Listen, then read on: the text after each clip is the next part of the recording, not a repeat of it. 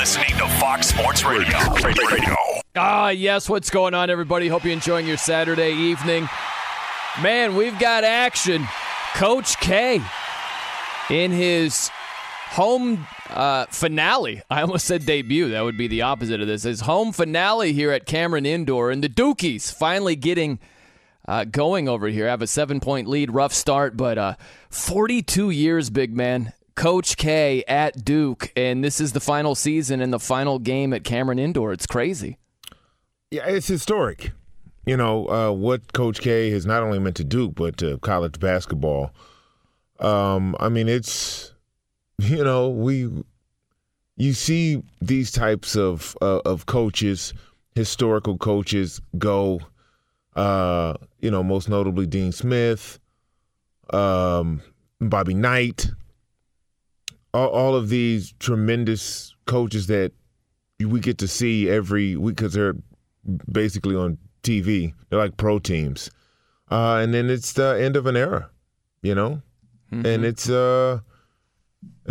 you know, that ticket is one of the hottest tickets on the planet Earth to try and get. So it's, you know, it's bittersweet. Yeah, it is, and like you mentioned it's going for more than, or it went for more than Super Bowl tickets, right? We're talking upwards of $50,000 for the higher end, which is crazy to me. I mean, I don't. For Coach K's finale, yeah. How about Coach K? 75 years old. He wears it well, man. Yeah. He looks good for 75. Being around the youth, and you know. That'll bring it out of you now. Being around that youth, it means something.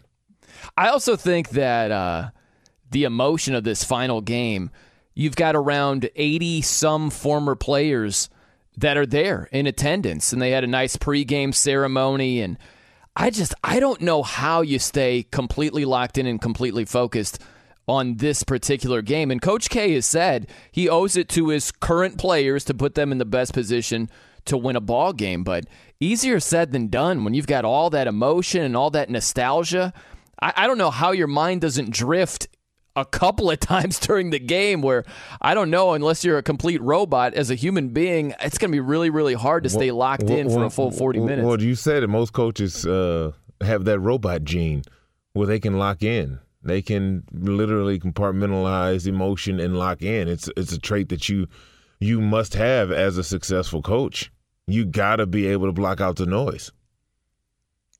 Do you think he can do that for a full 40 minutes? I think if the game is well in hand, yeah, you know, the second half coming down the stretch, then that's when you'll see the emotions start to bubble out. But if it's a contested game, then no, you keep that in check. Yeah. Yeah.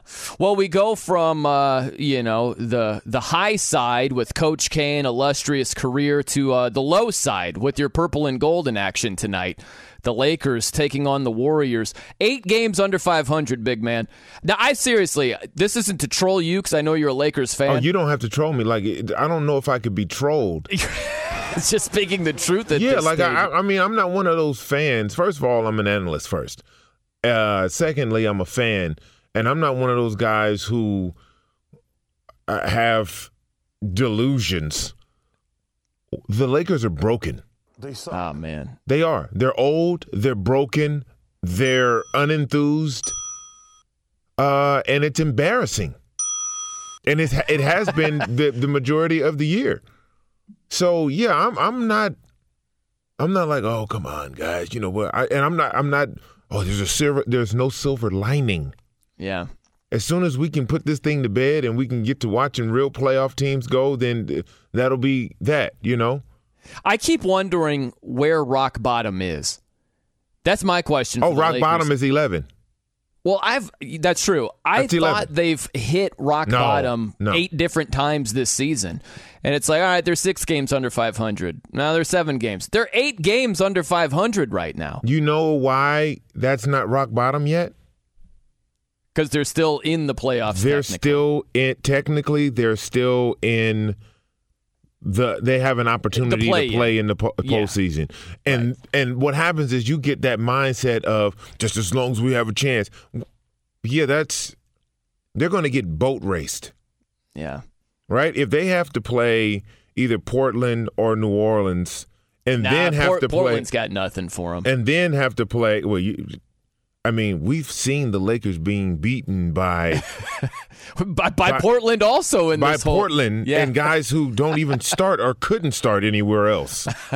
So, I'll never forget the post game where Frank Vogel was like, and Nurk's not even playing right now, but he's like, there are two guys that could hurt us on the court. It's Simons and Nurk. We knew that, and that's a game we got to win. And they still lost that game. Yeah, and so this is where we are when we talk about that. That's rock bottom is 11, and you don't have a shot, right? Because they say, if we play 9 versus 10, we can win that one. Then we can play 7 versus 8, the winner out of 7 versus 8. Hopefully it's not the Clippers. If it's the Clippers, good luck. And then you get a matchup in the playoffs, so they're still believing they're alive, and I don't want them to have any breath or life. I want it to be over so I can move on. Are you rooting against your Lakers at this point? I'll never root against them, but I don't like the effort. I don't like the effort and just a focus. There's zero focus. Yeah, it's something that Tyronn Lue said, the Clippers head coach, just a couple of nights ago. He was like, we play hard every night. This team plays hard every night. And he's right about that. And that's something you can't say about the Lakers. No, and that's all you ask. Just go play hard. You can watch the Lakers play, and they'll start off the game on fire. Moving, defense moving the ball. Third quarter, it's like nothing. They're tired. They've gone into halftime. They've come out. The energy's not there anymore. None of that. And so it's hard to watch. As a fan, it's hard to watch. That's why I very rarely watch the games live. I have to I have to tape them. Yeah, I have to tape them. And you can't take it live? That's no, what's going because first of all, I fast forward through commercials. And then second of all, when they go into one of their many scoring droughts, what I'll do is I'll push fast forward on the DVR, and I'll watch the other team's points increase and watch the Lakers not score a bucket. Right? Like it'll be 36-38 and Lakers, and then it'll be 38-59. Like that happens a lot. Just that fast. Yeah. Yeah, man. Hey, it's been a rough season. I don't need to tell you that, but this is what I was talking about. This was Tyronn Lue a couple of nights ago. This is when the Clippers beat the Rockets earlier this week. But he talked about the effort of his team that he sees all the time. Check this out. Like I said, these guys in the locker room, they come out and fight and compete every single night, and that always gives us a chance. And so offensively, we figure out how we need to play and what we're looking for and what we're trying to do. You know, we can win some games, and we've been doing that as of late. Amen.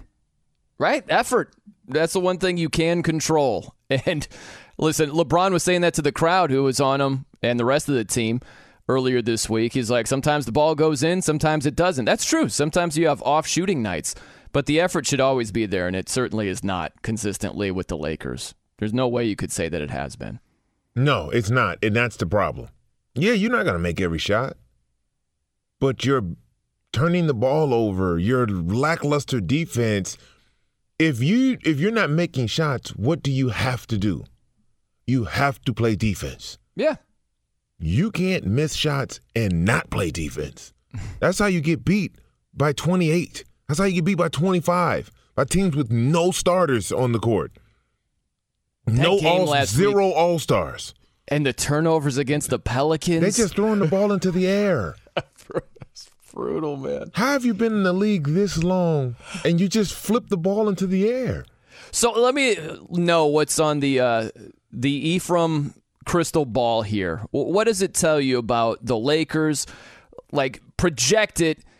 Did they sneak into the playoffs? Are they one and done in the play-in? Like Anthony Davis's health status? How do you see it shaking out for the Lakers? I think they win both play-in games, and then they get boat raced in the first round of the playoffs.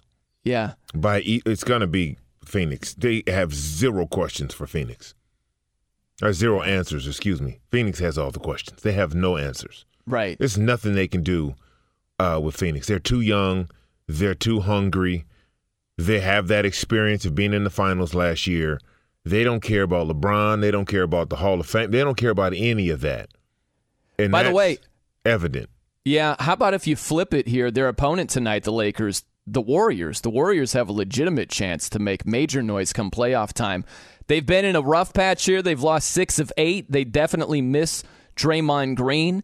How about the Suns have actually extended their lead, having first place the Suns since are running Chris away. Paul is out. The Suns are running away with this thing.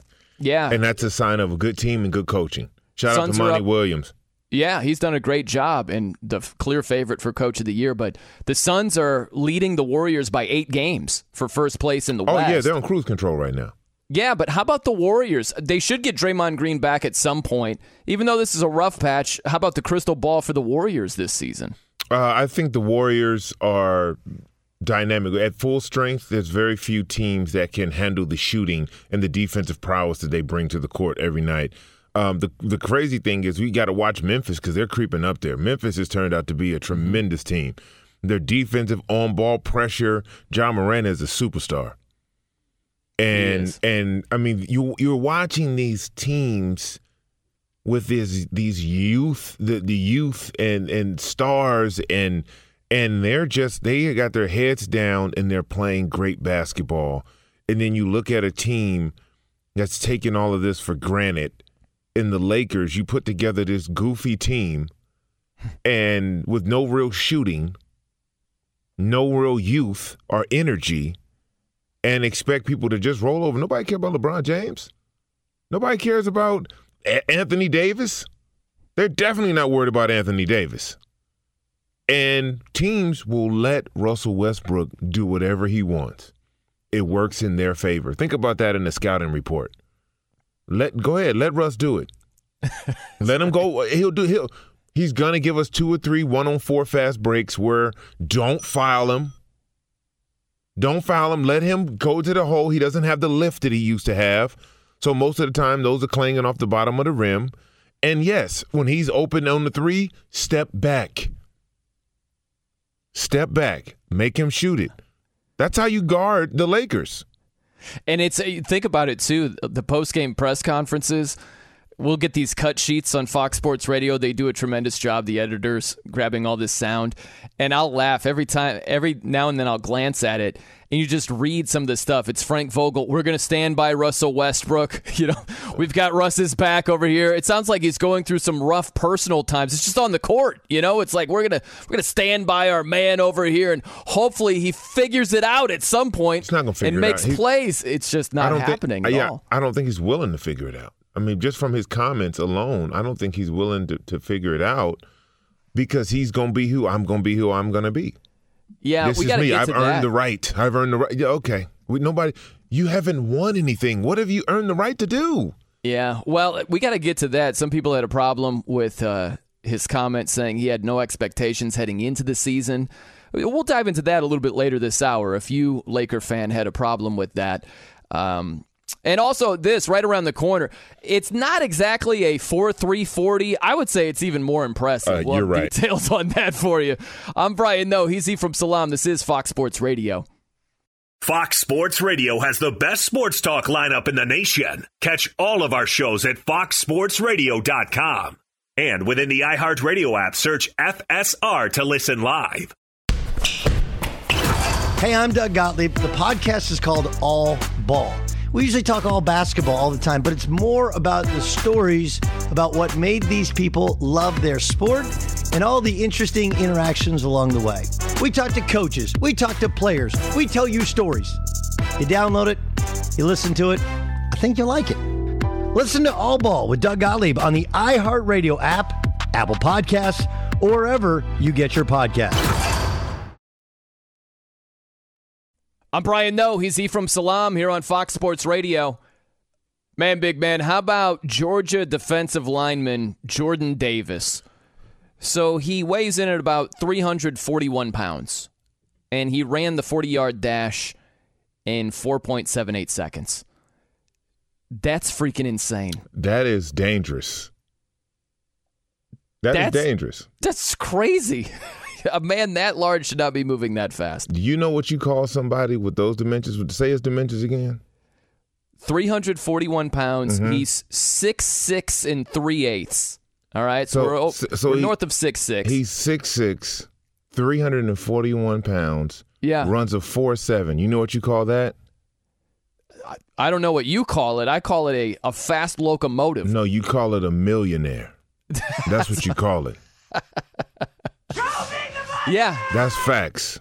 Yeah, that's a multimillionaire right there. Oh, he about to change the lives of everybody he knows for years to come. Good for him. In 2 months. How about this, too? You only have a couple of players who've weighed in north of 330 pounds that have ran a sub 5-second 40. So you have Greg Robinson. Remember the bust? The number 2 overall pick. He went to the Rams. He is an Auburn grad, but Greg Robinson clocked in under 5 seconds at 4.92. That was in 2014.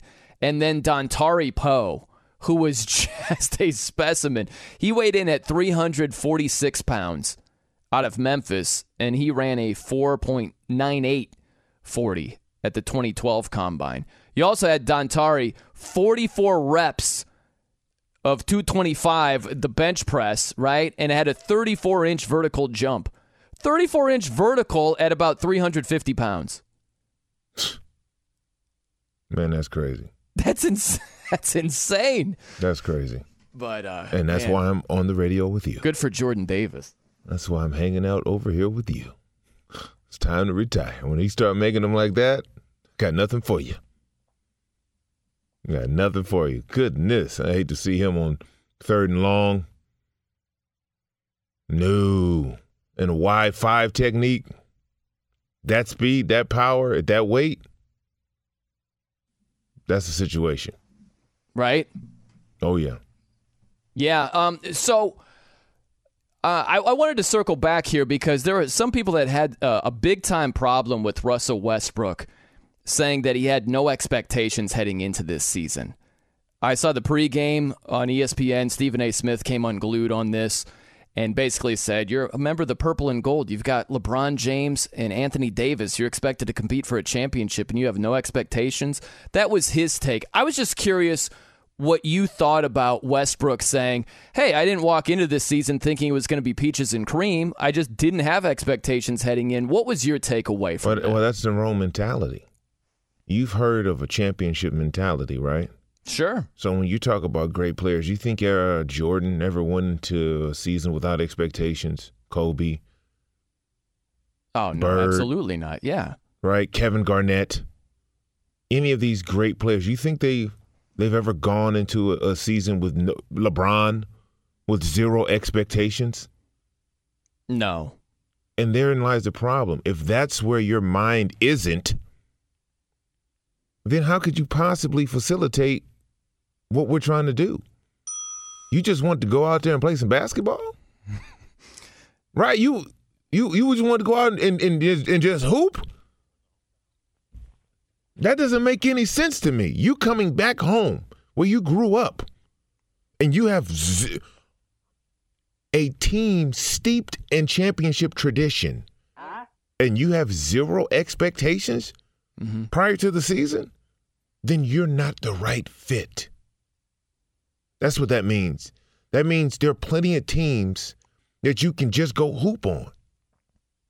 Right? You can do anything you want. There's plenty of teams out there. Just go hoop. You go up to Sacramento. You ain't got to leave the state. You just go hoop up there.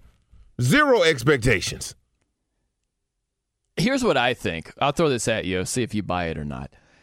I think that Russ is definitely a proud guy. That's not always a bad thing.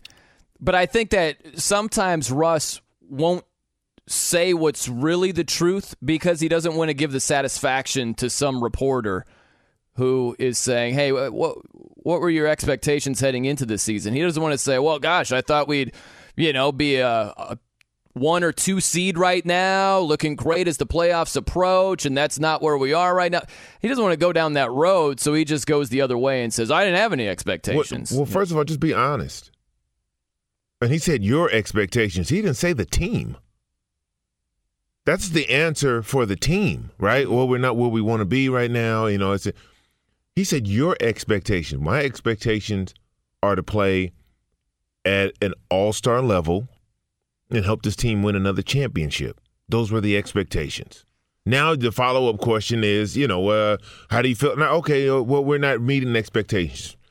My personal and team expectations. But we still have time. Boom, next question. Now, right? You've been doing this long enough to know how to answer questions, man. So that excuse of, man, he doesn't want to give the report, man. Say that to a rookie or somebody who's been in their second year. Well, I think what he should have done, I don't believe him, by the way. There's no way that you could head in to this season, as competitive as he is, teaming up with LeBron and AD and just shrugging your shoulders like, well, let's just see how it unfolds here. Like, you got to be thinking, we got a chance to do something special here. Something along those lines, I would imagine. So, yeah, I don't think there's anything wrong with saying, yeah, I thought we'd be in a better spot. Everybody did at this stage, and we're not, and certainly I'm a big reason for that. I think you just got to be real. I think sometimes not doing that gets you into trouble that way. I think honesty is the best policy when it comes to answering reporters. All the questions aren't going to be cupcakes. Some are going to be hard-hitting. If you don't want to answer, say, I really don't feel like answering that right now, But don't just throw a blanket, goofy statement out there because people are going to annihilate you for it. I don't care about turning the ball over. Right, exactly. You beat me to the punch. I was like, that's another example of course he's going to care about. You have to as a point guard. He just doesn't want to say it. Guess who cares? Guess who cares? Your coach cares. Of course. Your teammates care. So how can you not care? But that's the thing. I just don't think he's telling the truth right there. Then he's a liar, and what good is that? It isn't right? good, what but good is that? I think that's where pride comes in, and he just doesn't want to admit certain things. I think that's really what it is. I don't think he wants to say, yeah, I had high expectations, and man, this sucks, and he just was like, I didn't have any. How about that? What do you think about that? And it's like, I think that's a lie. The reporter should have been like, you're lying. Yeah. I guess that's why they don't let me in the press conferences. I'd be like, come on, bro. Come on, tell the truth. Come on, don't give me that. You didn't have it. Why didn't you have expectations then? As an all-star guard on a championship team, why didn't you have expectations? Yeah. That's a better follow-up question. Right. Right? That should have been, okay, so can you explain why you didn't have any expectations? Right. That's how you do that as a reporter.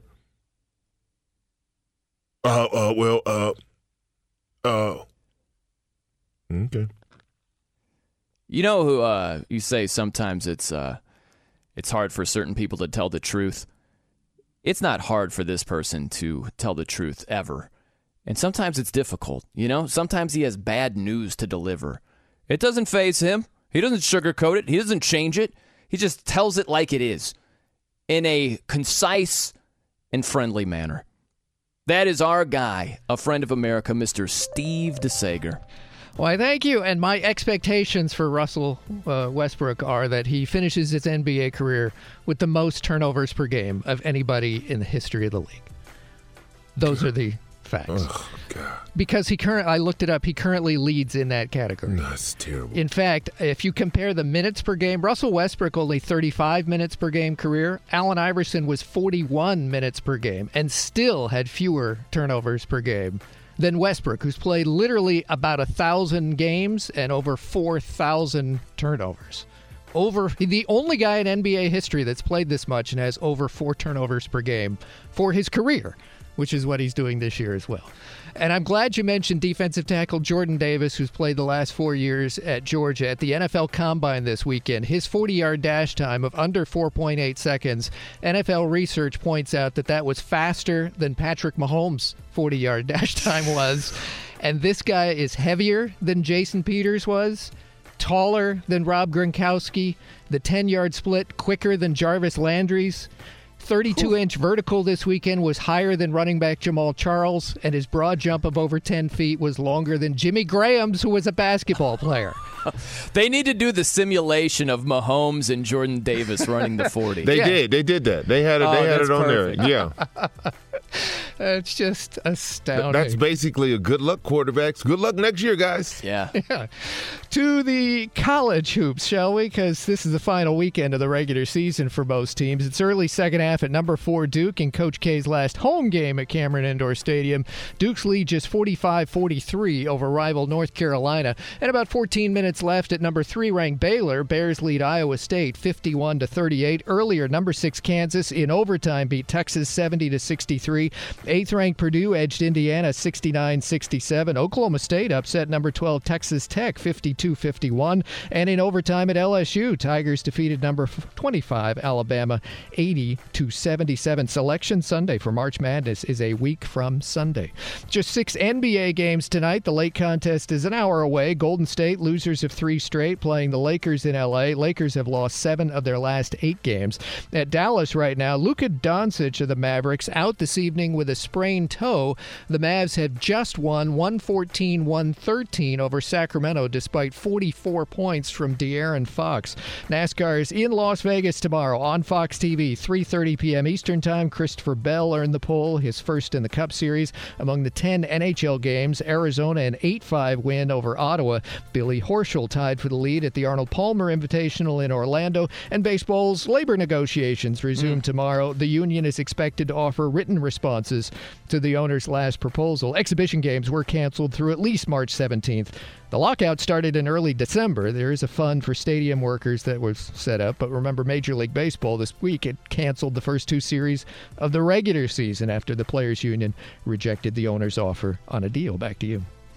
What's this deal with the ghost win, Steve? That Max Scherzer is a spokesman for this. They want to try and make everything they're proposing is for competitive reasons. And therefore, if you let more teams in, players are saying, well, then maybe they just won't try as much the last month or 2 of the season because teams will get in anyway. There's not a huge advantage the first round. So if you have a first round best of 3 and you spot them a win, the better team from the regular season, you start the series 1-0 up. That's the so-called ghost win. And you get to play all 3 games at home in addition. That's their proposal. The owners hate that because they can't make any money off a ghost game. It didn't happen. They can't televise it. It's a complete non-starter to them, as good an idea as it may or may not be. Yeah. Interesting stuff right there. What do you think about that, big man? What do you think about the ghost win? Ownership is just like, yeah, no. It's never going to happen. Yeah, they're not thinking like businessmen in proposing that. No. That's so funny. That's going to get shot down real fast. Every single time. Yeah. It's like, no money? Run that by us again? Actually, don't. Don't bother. Let's not even do that. If cold candidate calls aren't turning into hot hiring leads, then you need Indeed, because Indeed's powerful hiring platform makes it easy to attract, screen, and interview candidates all from one place. Find your next great hire visiting Indeed.com/credit. By the way, big man, it pains me to say this, but the Bulls, they're not ready for prime time. You saw a bit of it last night against the Sixers. They came up short. The Bucks are now 2-0 against the Bulls. The Bulls, who have a very good record, they are 0-13 against the top teams in both conferences. They just can't beat the big boys. You saw that last night. It was a trend. The Bulls, very good regular season, lots of wins, can't beat the big boys. The Cavs, a lot of regular season wins, very good season, surprise. They came up short against Philly. There's a big difference between stockpiling regular season wins and winning playoff series. And I just don't think either team is ready for that. It is, and in terms of the Bulls, having their 2 best wing defenders out, and Lonzo Ball and Caruso, that's hurt them. Yeah. Getting those guys back and healthy for the playoffs, it's going to bode well for them. I mean, Caruso's been hurt for quite some time. Lonzo's been in and out of the lineup, but getting them back and getting them healthy is just going to change the dynamic of that team and what they're able to do. So I still look for them to win the first series that they're in. I mean, they had enough talent and they play hard in DeMar DeRozan is lights out right now. Been tremendous. He's been sensational this season. But, yeah, I hear you. That's going to help them defensively. Their defense is nowhere near good enough right now. It's one of the lower defenses in all of basketball. But, yeah, getting Lonzo and getting Caruso back will help with that. But is it the difference in, getting to the conference finals or not? Like, maybe they squeak out a first-round win. I think that's probably the ceiling for the Bulls. You win a first-round series, and then you're a tough out in the second round. Yeah, I see that being the ceiling. Yeah, but that's the building block, right? Very few teams get to go from 0 to 100. So those are the building blocks. Get the chemistry there, get the experience. You add a piece or two in the offseason, and then you go make a run. Mm-hmm. It really will matter who you're matched up against, because there are a lot of teams, they're just packed together in the East. If you look at from the number 2 to the number 6 seed, they're just separated by 3.5 games, Yeah. So you can jostle around. And are the Bulls playing the Bucks in the first round, or are they playing the Celtics? Are they playing the Cavs in the first round, or are they somehow facing a tougher team like the Nets, depending on how the seeding works out? That matters a great deal. It does, and I would pick them over the Nets if they were fully healthy. You would? Yeah, I would. Yeah, I would. I think they have better front court defenders. They have better backcourt defenders. So I think, if KD's going to be KD, Kyrie's going to be Kyrie or whatever. But, I think you have the ability to double those guys when Ben Simmons comes back and force him to beat you. Be a good series, though. So and that it pains me to say, because I didn't grow up a Bulls fan. My brother was a Bulls fan, and the '89 finals when Jordan won his first championship was against the Lakers. So I'm still salty about that. So I've never really been a Bulls fan.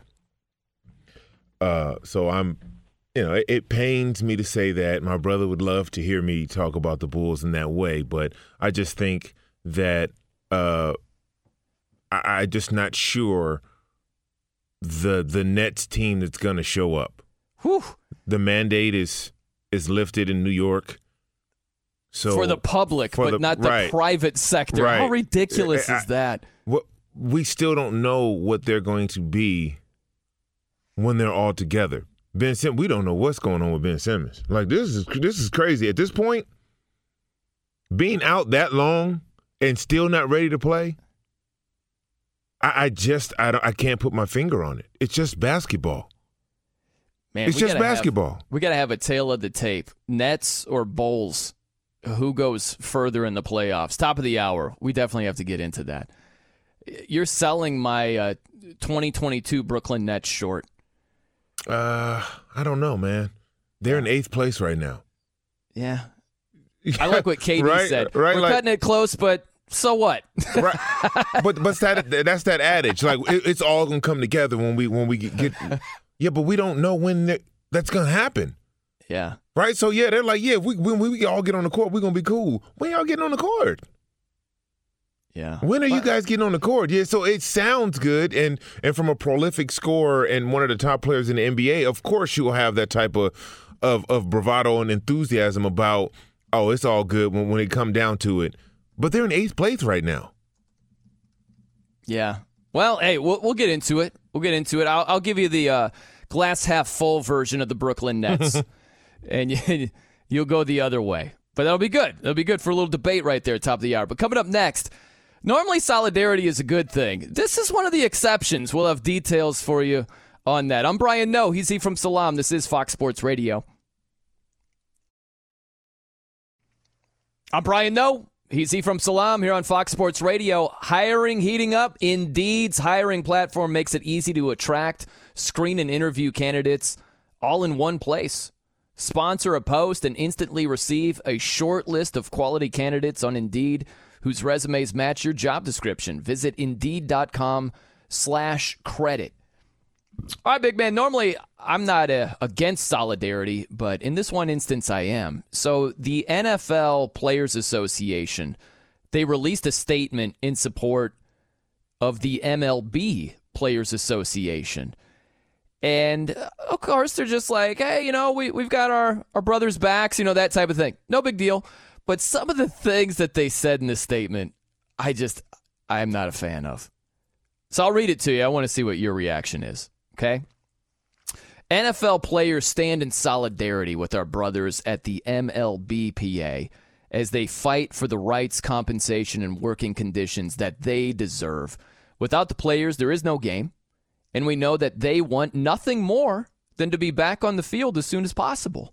We also know that in this united effort by players and union leadership, they have the integrity and best interest of their game in mind. By fighting the good fight to secure a fair deal, everyone will benefit, including current and future generations of players, as well as the fans who love the sport of baseball. What do you think about that statement by the NFLPA? I wish they had that same energy when it came to us. Yeah. Were you not a huge fan of the NFLPA? No, I just think they the integrity of the game in terms of,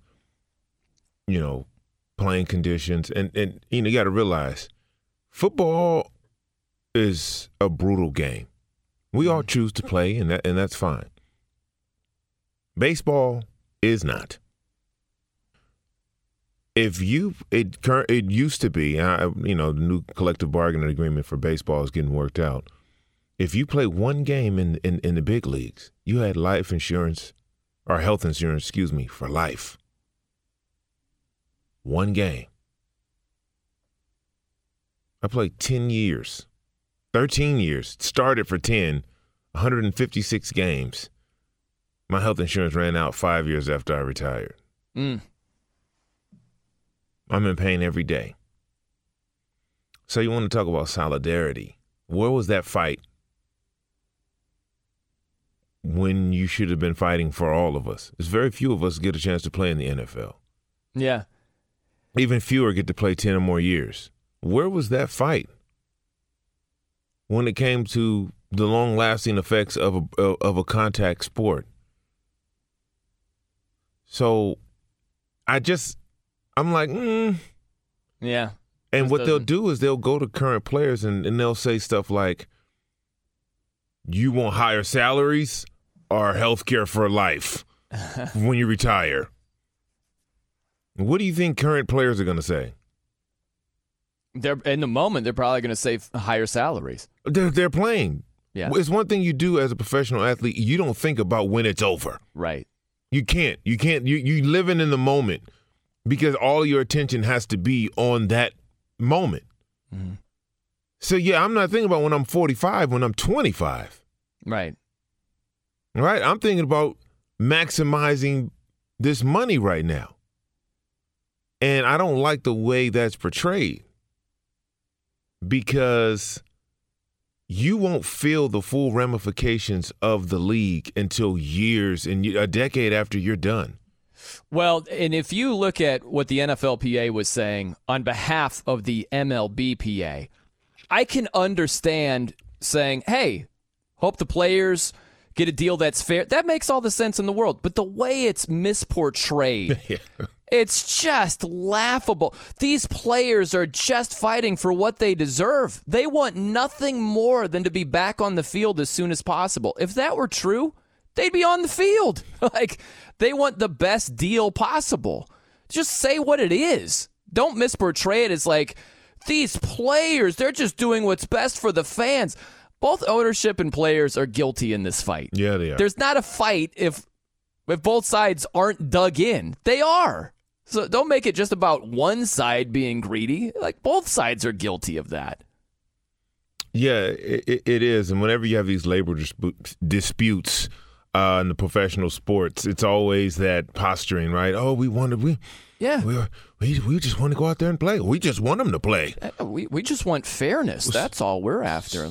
So play then. Yeah. Well, we won a couple of things in our favor right, first. There we go. Right. There it is. That's what's going on. There it is. That's exactly right. But about that. A couple of things we'd like to discuss beforehand. All right, coming up next, they've got talent, arguably the most talent, but will they have the results? Man, big man, I will steal your catchphrase here. We got action in this Duke, North Carolina game. Oh, it's a good game. North Carolina's up by 4 with just about 8 minutes to play. And the thing I'm thinking of, this would be arguably the sweetest win for North Carolina faithful against Duke if they're able to ruin the Coach K party. And just think about this. You've got all these Duke players from yesteryear. They're showing Christian Laettner and Carlos Boozer and Sheldon Williams. And Coach K, you've been unbelievable with all your wins and 5 national championships. And take this loss L with you, right? Oh, that would be so sweet for North Carolina L. fans. That's what they want. They want that right now. And you best believe they've been talking about it all week. At halftime, the whole 9 yards. Yes. And Duke was a healthy favorite, right around 11 points in this game, and yet they find themselves trailing by 4 with about 8 minutes to go. So it's anyone's ball game at this point. Yeah, it's exciting. It's good. This is what you want, right? Last Absolutely, game for Coach K on Coach K court. Right? Very few coaches get to play on their own court. Right. Named after them while they're still coaching. That's right. Yeah. So, I just never been a Duke fan. I'm sorry. I've always hated Duke. Yeah. I've running Rebels and Fab Five for me. Yeah. I'm okay with Duke. Like, I look at them as they're entertaining to me. I really don't root for them or against them. They're just like most of the time I've been in sports radio, so they're great for what I do because people feel very strongly for or against them. But I'm just like, I'm cool with them. They're a little bit like the Patriots to me, a little bit. Yeah. Where there's so much to talk about, even way more with the Patriots. But that's how I look at it. So, no, I haven't hated them or loved them. I just know, man, for North Carolina fans that have heard all week, oh, it's the home finale for Coach K, his illustrious coaching career, and all these former Duke players are going to be there to pay homage. And it's, you want to beat them so bad, man. That would be so sweet if they're able to hold on to this lead. Oh, I mean, right? The one thing you want to keep the Cameron Crazies from doing is storming the court. Yeah. And what better way to do that than to beat them on their home court in Coach K's this final home game? Absolutely. What do you think, just from the player standpoint?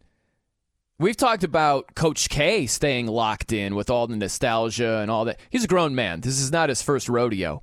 But think about the players, right? They see all of these former great Duke players. They know what's on the line. They don't want to lose the final home game of Coach K's career. That's a good amount of pressure on them. Take us inside the players' mentality when they're going through this game and facing a deficit late here. Well, you want to do it for the coach, right? Coach K obviously means a lot to them and to previous athletes. So you want to really win it for him. You don't want to be the team that let him down. All right? So think about that. You don't want to be responsible for all those greats that are there in attendance looking at you like, wow, you guys really couldn't pull this off. Yeah. That is a recipe for some tight sphincters out there, right? Yeah. Yeah. Oh, yeah. This is some tight sphincter gumbo right here with all that. Coach K's final home game. We got Grant Hill. We've got not even the Duke guys. They just showed Kyler Murray. Terrell Owens is in the crowd. Like, this is a star-studded event. They're human beings. They feel that. They might be a little tight right now. A little bit tight. Little tight. You think Duke pulls it out? They find a way to win this? I do. I think they do. I don't want them to, but I do. Yeah. If I'll peruse, just for entertainment purposes over here at the let's just see what the in-game line has in store for us. Oh, just the perusing, huh? Just the perusing, Mm-hmm.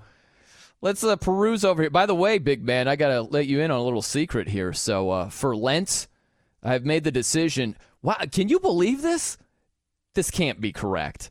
There's no way this is right. Duke is favored by 11 right now while trailing by 3? I'm trying to verify if this is even correct right now. That cannot be the case, right? There's no way that's correct. But, okay, this makes a lot more sense. Duke is favored by 1.5 while trailing by 3 with under 6 minutes to go. You're taking Duke to win by at least 2? Yes. Yes, you're doing that. During Lent, so between now and Easter, in mid-April, no gambling for yours truly. Wow. Huh? What? No March Madness bets. No in-game Duke, North Carolina tonight. No candy bar bets. Look at you. My goodness. Evolving. Whew. It's going to be a rough 30, I don't know, 5-ish days. I don't know how many more days we have until Easter, but that's what's going on. The evolution of Brian No. Yeah, trying over here. Brian No and Ephraim Salam with you here on Fox Sports Radio. Okay. So we get back to you and your negativity toward the Brooklyn Nets here, huh? The season outlook for BRK. First off, it's not negativity. It's reality. Okay. Right? Because a month and a half ago, the Nets were in first place in the East.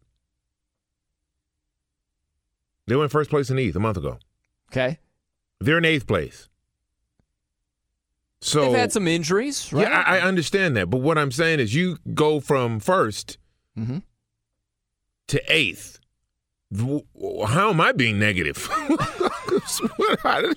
I didn't do that. Now, if they were still in first or second and I was speaking the way I was, that's, you hating, you're being negative. Okay. That's what that is. Fair enough. Let me try a different adjective. Maybe not negativity. Your skepticism. How about that?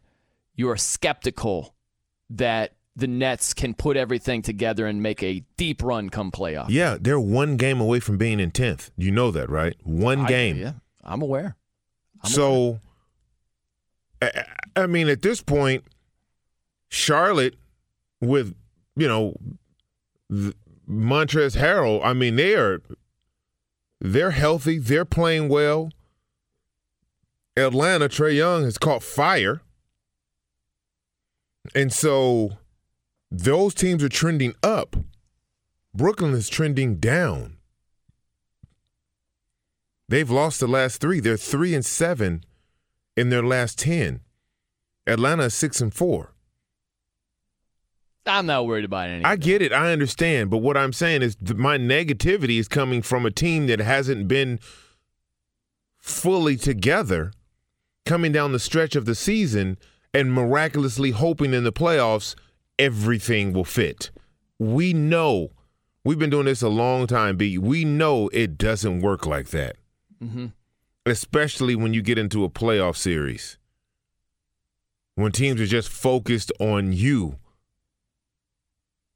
So for them to just wake up and be like, we all here now. Ben Simmons is playing. He hasn't played in a year. Kyrie's here. Let's go. What? It doesn't. We know it doesn't work like that. Well, it typically doesn't. But in this case, it will. And every now and then. You are gung-ho on Brooklyn, huh? I am. I'm absolutely gung-ho. Why? Tell me why. Okay. I've got numerous reasons for you. Number one, they've got the most talent. When you have Kevin Durant, who missed 21 games with a sprained MCL and dropped 31 in his first game back, it's like he rolled out of bed and said, take 31 with you, But that's Miami not a Heat. good thing. It's a great thing. No. Yeah, it is. You know why? He just came back from injury. Because they don't have the help that he needs. They lost that game, by the way. I know. But because they don't have the help, he's going to push. You don't want that. That is not a good thing. He's smart enough to know when he's. That's not true. We saw him really. Yeah. We saw him blow his Achilles out. I mean, it's an injury, right? Like, that's the finals. Stuff happens. I understand that, but to say he's smart enough to know, he's smart enough to pull back. Okay, all right, fine. We have reason to believe he might push it a little bit too much. Fine, fair point. Fair point. But go ahead, continue. Reinforcements are on the way. All right. So we've got the public sector. They're allowed to frolic around in New York City in a couple of days on March 7th, all right? The private sector, not so much, so Kyrie can't play home games just yet, but that's going to be lifted. You know it as well as I do, sooner than later. He'll be there for the playoffs, at least. He might be there toward the end of the regular season. Be nice, okay. And Ben Simmons, he's working through the back issue, but he'll be on the court, and when he is, what is he expected to do? What is he needed to do? Well, he needs to defend, which he can do just waking up in the morning and getting out of bed. He's a tremendous defender. You need him to facilitate, which he can with those playmakers around him. And you need him to create for himself at times and hit shots 10 feet and in, which he can do. No jump shots, He can do all of those things. He's going to be an asset. When does he come back? Anytime now. Anytime now, Ben Simmons could be on the court. That's not true. That is true. Look. You sound surer than the organization. I see the upside. I see where it's headed, not where it currently is. And look, if I would feel the exact same way if after the trade deadline Ben Simmons took 2 weeks to get in shape and he was ready to go. Mm-hmm. I would be like, boom. If the vaccine mandate had been lifted in the private sector, I'd be like, boom, okay, we cooking. Uh-huh. But each game that goes by is less of an opportunity to see how and if these three dynamic players fit. Okay, but I even go back to last year when the big three, they didn't play a ton of games together. No, 7. Yeah, they played 7 hardly in the played regular at all. season. They played 7, yeah. And then what happened in the playoffs? You had them lose to the eventual champion Bucks by a whisker, literally, like the big toe of KD that wasn't behind the three-point line. If it was, Brooklyn's winning that series. Yeah, but the reason, like, first of all, if it's a fifth, we'd all be drunk. We know that. But the reason they weren't at full strength is because James Harden and his hamstring, and then on top of that, Kyrie Irving wasn't available. Yeah, Kyrie got hurt. Kyrie's injury was a fluke injury. Yeah, but he's injury prone. Okay. So now we're falling into that category. So even if everything was all right, great, and you never wish injury on anyone, but right. Hey, injuries can work for him. Let's look at injury-prone James Harden. Well, he plays for the Sixers. What if James Harden gets hurt? It's so funny how fast he gets in shape when he gets to a place where he was 30. He hits the elliptical. He was 30 pounds. He was 30 pounds overweight 3 weeks ago. Now he's like in his second year, right? Like it's amazing on how a player gets themselves ready to go, which I still don't understand why Ben Simmons isn't ready to go. Like, I'm like, sore lower back tightness. What are we talking about here? I know. You can always tell when it's rubbish, when those when you talk about the back, you can't prove a back injury, right? Like, so you go with the it's lower back stiffness. What is that? What time? We're not sure, but giving a little bit of time here. Yeah, but. Like, I'm like, what has he been doing for a year? Well, what do you mean? He's not the most trustworthy player. No, right? and that's what you're doing. You're adding that to an already dysfunctional family. We're adding that it's to like a team. your uncle that gets out of prison and comes stays in the house with you, and everybody in there crazy. But just think of this. KD put the Nets on his back in the playoffs last season and was that close, literally, a big toe away from beating the Bucks, who went on to win a championship without James Harden throughout most of that series, a limited James Harden toward the end of that series. hardly any Kyrie Irving throughout the entire series, and they were that close to beating the eventual champs. Imagine if they're blessed with better health this postseason. I love their chances. I would, if I could bet, right now, I would bet on them to be in the finals. At a minimum, they're coming out of the East. Oh, I'd take that bet if you did bet. I would bet 3 candy bars on it right away. You know, I don't even have to nickel and dime. When are we? It's lifted at Easter, so that will be right at the time the playoffs are. So we're gonna put this in. Well, I guess you can't do it. We can't make the bet right prior, but let's just say it's in the works. Well, you know what? This is how we can get around it, right? Okay. Hey, Don Brown. I feel like betting 3 candy bars right when the playoffs start that Brooklyn won't make the NBA championship, the finals. I feel like doing that. What do you think? That sounds like a pretty solid bet to me. Okay, I can't see the Nets. Cool. Yeah, that sounds pretty solid to me. Hey, yep. You know, when the betting we'll see. I didn't throw the bet out there to anybody. I just said that's what I feel like doing. Yeah, when the restrictions have been lifted, we'll lock it in, man. But the only unfortunate thing, by that time, you'll be seeing the Nets balling, and you'll be like, I don't know. I don't know if I want to do it anymore. I'm locking it in. That's why I told my friend Don Brown. Okay. All right. When the restrictions are lifted, we'll lock it in for sure. All right, coming up next.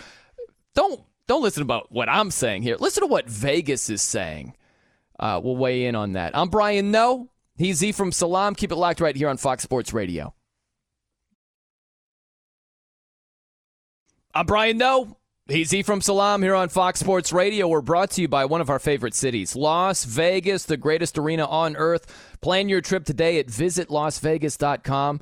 And speaking of the 702, this April 28th through the 30th, Vegas will be hosting the 2022 draft. The best part is, now through March 13th, we're giving away a trip for 2 to be a part of the energy and excitement. That's right. You and the lucky person of your choosing can win a trip to Las Vegas during draft weekend, April 28th through the 30th, sponsored by the Las Vegas Convention and Visitors Authority. The prize package includes round-trip airfare to Vegas, a hotel stay on the Strip, access to Fox Sports Radio's draft broadcast, and more. To enter and get rules, visit foxsportsradio.com. That's foxsportsradio.com to win a trip to Vegas during draft weekend. And we are, big man, can 13 I win that? Seconds away. If you win, are you taking me? I mean, are we able to? Don't dodge the question. Are you taking me? Oh, no. No. I wasn't dodging it. That's a hard That's no. a surefire no. Yeah, you're disqualified from participating. Oh gosh. Good. I hope you win, and then they tell you you're disqualified. Yeah, we are 13 seconds away from North Carolina, not just 5, beating Duke. 4, 3, steamrolling 2, Duke. 1, 94-81. And look, yes, they're celebrating on the court, North Carolina, Woo! as they should. That is, for every North Carolina fan and for every Duke hater, and there are a lot of them out there, this is sweet. Monumentous. Just sweet. And look, I think anybody, you could be a hardcore Duke hater.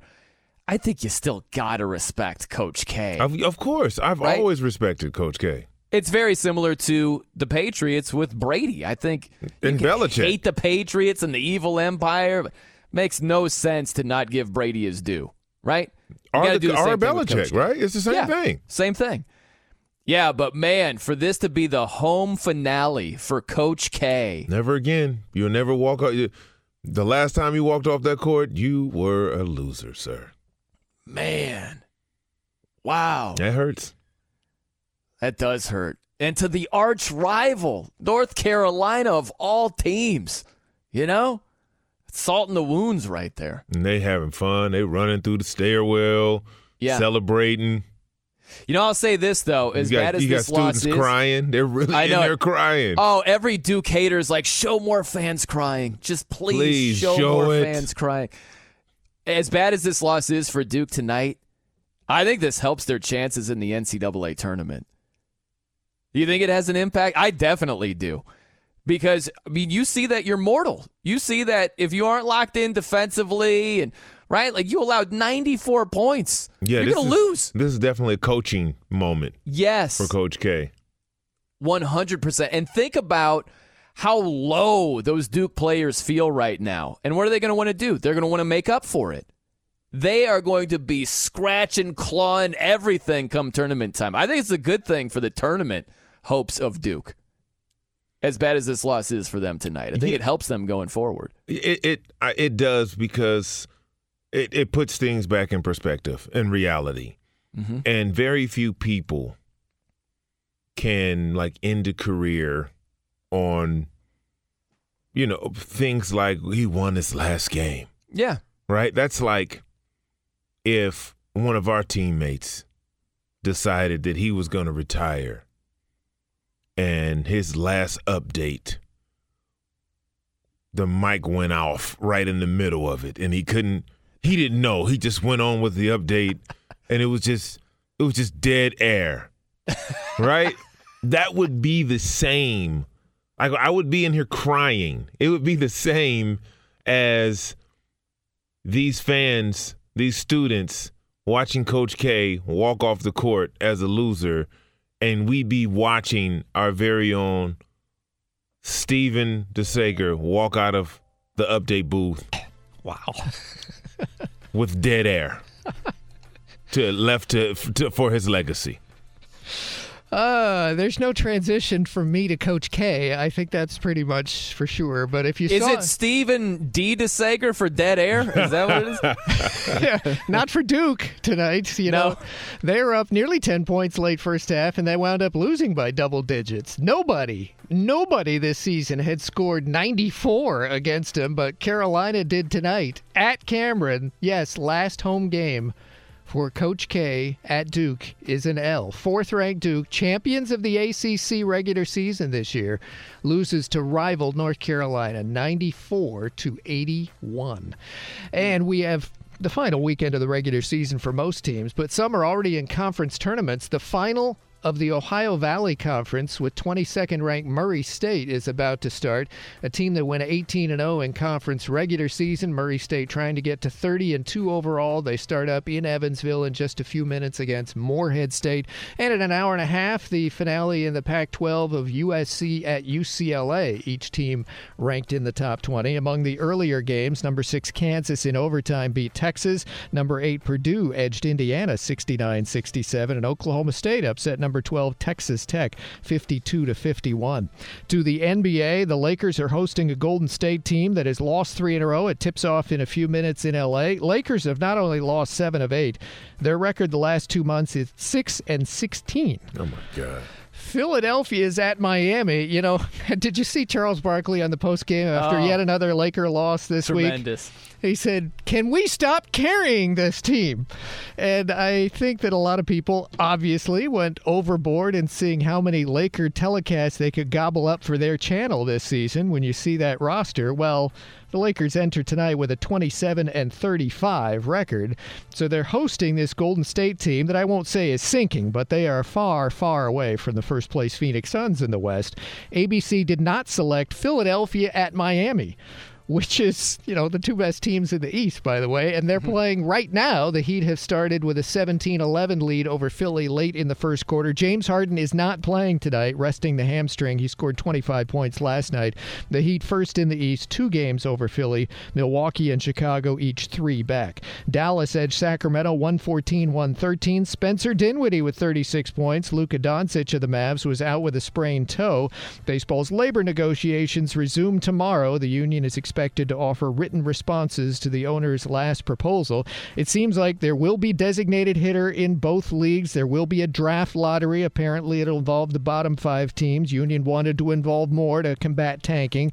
And regarding service time manipulation, delaying the major league debuts of top prospects, the proposal is, and apparently it'll be in the final contract, that if a player finishes first or second for Rookie of the Year, he'd be credited with a full year of service, even if he wasn't with the major league team on opening day. Back to you. Good stuff, Steve. I'm Brian Noe. He's Ephraim Salam here on Fox Sports Radio. No dead air there. No dead air, you know? We'll see for his final update next hour if that's the case. Well, fingers crossed. No dead air. If cold candidate calls aren't turning into hot hiring leads, then you need Indeed, because Indeed's powerful hiring platform makes it easy to attract, screen, and interview candidates all from one place. Find your next great hire visiting Indeed.com/credit. Okay, so we transition from the tears over in Cameron Indoor with Coach K and Duke losing the home finale in Coach K's legendary career. We go right back to the Brooklyn Nets and your skepticism. Now, don't take it from me, big man, because I make compelling arguments that are right on the money here. And you might shun them, but you might not want to shun Vegas, you know? This isn't Vegas's first rodeo. And how about this? The odds to win the championship. If you think about the Nets, before I give you the results, where do you think they are in the pecking order? You know, are they 7th? We got the Suns, the Warriors. We got some tough teams in the East. 3rd. They are 3rd in the pecking order. You nailed it. In order, Suns have the shortest odds, followed by the Warriors and then the Nets. And the odds to win the Eastern Conference, right, just to get to the finals, the Nets have the shortest odds, followed by the Sixers and the Bucks. So Vegas, they're looking at this one of two ways. Either they're believers in the Nets and their talent, or they are covering their butts, knowing that they have a ton of talent, and if they make the odds long enough, the public's going to jump on that, and then they're going to be in a precarious situation right there. So Vegas, they are at least well aware of the talent that the Nets have and the problems that they could present. I'm on board with Vegas on this one, big man. I believe in the Nets. All right, well. I believe. You might believe in them more than they believe in themselves, so at least that's that. I love this the other night. We've got it from Kevin Durant, so this was following his return. And listen to KD. If he sounds like, we're only a game ahead of 10th place over here. See if there's any trepidation in the voice of Kevin Durant. Here you go. Here's KD. Are cutting it close. There's only under 20 games left in the season, but that's the situation we're in. That's the circumstances we're in. So what? You got to go out there and figure it out. That's exactly what he's supposed to say. I love it. That's exactly what he's supposed to say. As one of the best players on the planet Earth, that's exactly what you're supposed to say. But I can promise you this, he can't win a championship by himself. No, I agree with that. So if everybody else doesn't have that very same mindset, that's where we have the problem. And we're not sure they do. Okay, I think this is interesting because we can flip around this argument. It really boils down to, what are you banking on, right? So if you are skeptical of the Nets, you're banking on what? Kyrie Irving not being allowed to play home games? No, I just don't trust him. Mm-hmm. I don't trust him. I think Philadelphia got better. We've seen how good Philadelphia's going to be a problem in the playoffs. That relationship and that chemistry between Embiid and Harden is unbelievable. You have a real issue on your hands. Joel Embiid is lights out the MVP of the year, of this season. I mean, what he's doing right now is crazy. When you add James Harden to that, you want to talk about floor space. What? You want to talk about spacing. They can get any shot they want with those two in the high pick and roll. So can Brooklyn? That's not true. When you put KD, Kyrie, space it with LaMarcus Aldridge, throw in some Blake Griffin for seasoning, I'm good. Ben Simmons rolled down Main Street to the hoop. It sounds good. Guess what we haven't seen? any of that. Sounds good. We don't have. You're speaking in hypotheticals. 3 games. We've seen 3 games with Harden against who? The Knicks. It doesn't. And the Timberwolves, and we're sold. So what you have to realize is it's not the opponent, right? It's the chemistry. It's what you're doing. It's not the opponent. It's the spacing. It's the direction. It's the offense, the continuity of the flow. That's what's impressive. Whoever they're going to play, nobody can guard Joel Embiid. Who's going to guard him? You pick a team and tell me who they have to guard Joel Embiid. It's not going to happen. I mean, you can hope to slow him down a little bit with Bam Adebayo with Miami, but Joel Embiid's on another level. So, he's been extraordinary. When you have that and you take away a wing player that doesn't shoot, refuses to shoot. That's fine. He doesn't need to. And you add – no, I'm talking about Ben Simmons. I know you are. Yeah, he doesn't need to with the Nets. You take away – what I'm saying is for the dynamic of the 76ers. You take that away and you add – okay.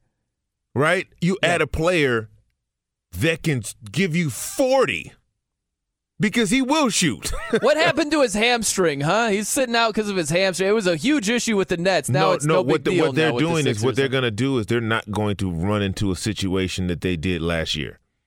They're going to make sure they're not going to play him in any back-to-backs, which they shouldn't. He played last night. He dropped 25. He was fine. But they're not going to get to the playoffs and have him not available, which is smart. That's what they're doing. While Brooklyn's still trying to figure it out. If you can come in without a vaccine or what is Ben Simmons going to be able to? While they're doing that, the Nets are putting a plan in place to be full steam ahead in the playoffs because there are no back-to-backs in the playoffs. Right. Brooklyn's going to be just fine. Okay, man. You keep saying that. My little brother loves Brooklyn. Yo, Brooklyn, son. Right? Brooklyn, son. Yeah, that's me. Brooklyn, son. Yeah. BK all day, son. Right? He doing all of that. And I'm just like, we have a text chain of all the guys I grew up with and all that. We're all on this text chain, and everybody has their team. My brother and a couple guys are Bulls fans. He's a Brooklyn fan. Of course, I'm Laker. And so all year, he been just dogging the Lakers. Oh, y'all in 8th. Y'all in 9th. And I'm like, hey, man, welcome to 500 and welcome to 8th place. Right? Like I said, a month and a half ago, they were in 1st. Welcome to the basement. We got plenty of room down here. Basement is temporary we'll for see. Brooklyn. We'll see. We thought it was temporary for the Lakers, too. It's a short stay. They're in a hostel right now. You know, it's bad conditions and everything. They're going to be in the penthouse before you know it. I don't know. I don't believe that. They have the most talent. That's inarguable. I mean, you can't argue that. They have the most talented team. They have to have the most available talent, though. That's the big thing. True. When available, they have the most talent. Okay, well, we don't know what they've never all been available, so there's that as They well. will be. It's headed in that direction. You don't know that, man. I do know that. Like Ben Simmons, man. Hypotheticals. His back injury is not going to keep him out. We don't know what's wrong with him. Throughout the rest of the season. You know? We don't know if it is a back injury. We don't know what's wrong with him. He'll be in there. And Kyrie Irving, if they have the public sector, I feel like the public sector, right? The private sector is not going to be a no-go for the entire playoffs. Kyrie's going to be playing home games. Even if you just had Kyrie and KD, I think that's enough to win a championship. If you just happen to sprinkle in Ben Simmons and his defense and playmaking ability offensively and distributing, like now you're cooking. I think they can win a title just with KD and Kyrie alone if those guys are ready to go. So you give me Ben Simmons, it's an added bonus. It's like, man, you're making this easier on me. We shall see. All right, coming up next. Of course, this guy is valuable, but he's never been the most valuable. I'm Brian Noe. He's Ephraim Salam. This is Fox Sports Radio. I'm Brian Noe. He's Ephraim Salam here on Fox Sports Radio. So your Lakers, big man, are taking on the Warriors as we speak. And the Warriors, they've lost 6 of 8. They've been about a 500 team without Draymond Green. And we've had many discussions about Draymond Green. How valuable is he for that team? Some people have said that he's the most valuable. this is the deal with Draymond Green. Of course they miss him. They had a fantastic record when he was healthy for the first almost 40 games of the season, and they certainly miss him. A game that they lost to the Mavericks at home just about a week ago, they had a huge lead, and it just crumbled in front of them. That's not happening if Draymond Green is on the floor. Draymond Green is a very valuable player. I would argue now, and I've argued in the past, he's just not the most valuable. You could play this game. What do you think the Warriors would be over these last 30 games if they had Draymond Green but didn't have Steph Curry? Right. You know? And you got to keep it in context. When you talk about a value to a team, they don't win those championships before KD gets there without Draymond. They don't win the championship without Draymond. Especially at that time, Draymond Green was the glue and the catalyst for them. You know, you had the Splash Brothers, and they're shooting the lights out and all of that. Mm-hmm. But what Draymond did was, number one, he set the table for him. His basketball IQ is through the roof. Wish Russell Westbrook had it. But his defensive tenacity, his ability to guard 1 through 5, it made it easy to take up for the lack of defense that Steph was able to play. Right? Yeah, teams used to always go at him. But team defense, they specialized in team defense, and that was ran by Draymond. Not only that, he led the team in assists, and rebound, all of those things. Mm-hmm. Right? From the forward position, from the power forward position, which is very rare to do. So, he wasn't the most in those 2 years. Steph was winning MVP of the league, but he was the most valuable player on that team for that team. Well, a couple of things. What you bring up with Draymond's defense, the death lineup that was so famous, they switched everything. Everything. It was an undersized lineup, but which is difficult to do in the league. You can get away with that in college, but in the pros, it's very difficult. Right? Yeah, because it's typically a mismatch. It was actually advantage Warriors, mostly because of what Draymond brought to the table, as you said, guarding all positions. So, yeah, no one's questioning his credentials. I just go back to, it's weird because it sometimes turns into, it feels like you're saying Draymond is not valuable if you say he's not the most valuable. And that's clearly not the takeaway. That's not the argument I'm making. But I look at this and I say, well, although Draymond was very valuable, he's not winning league MVP. No, he's not doing that. No. Steph's winning league MVPs. Of course he's the most valuable Warrior on top of that. If you had taken Draymond, even in his prime, and you put him on a sub-500 team, like how much better is that team? A little bit. If you put Steph Curry on a sub-500 team, how much better is that team? I think they're a bit better. Not by leaps and bounds, but he's the better individual player. And just like if you take Steph off the team, they don't win those championships. If Draymond's not there, they don't win those. They don't. Right. Well, you can say that with a couple of guys. Yeah, I'd say the same thing I'm with saying, Steph. like, when you have the flash and you have the shooting ability, this is Clay really focusing in on defense. He's become a much better defensive player, a wing defender, than he was in the early championship for Golden State. Mm-hmm. So Draymond was the guy. He was the engine, the oil that made the engine go. He certainly was. That's just what it was. I mean, he was averaging the triple. I mean, not averaging, but he was the only one getting triple doubles. Like, he was up outside of Westbrook and Harden. He was like third in triple doubles from the 4, which is crazy.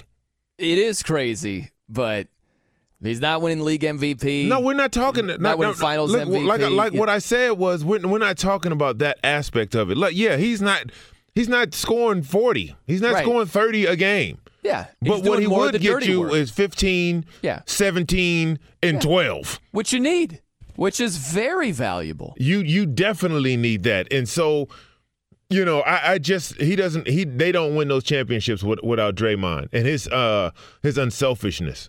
That's huge. That was huge.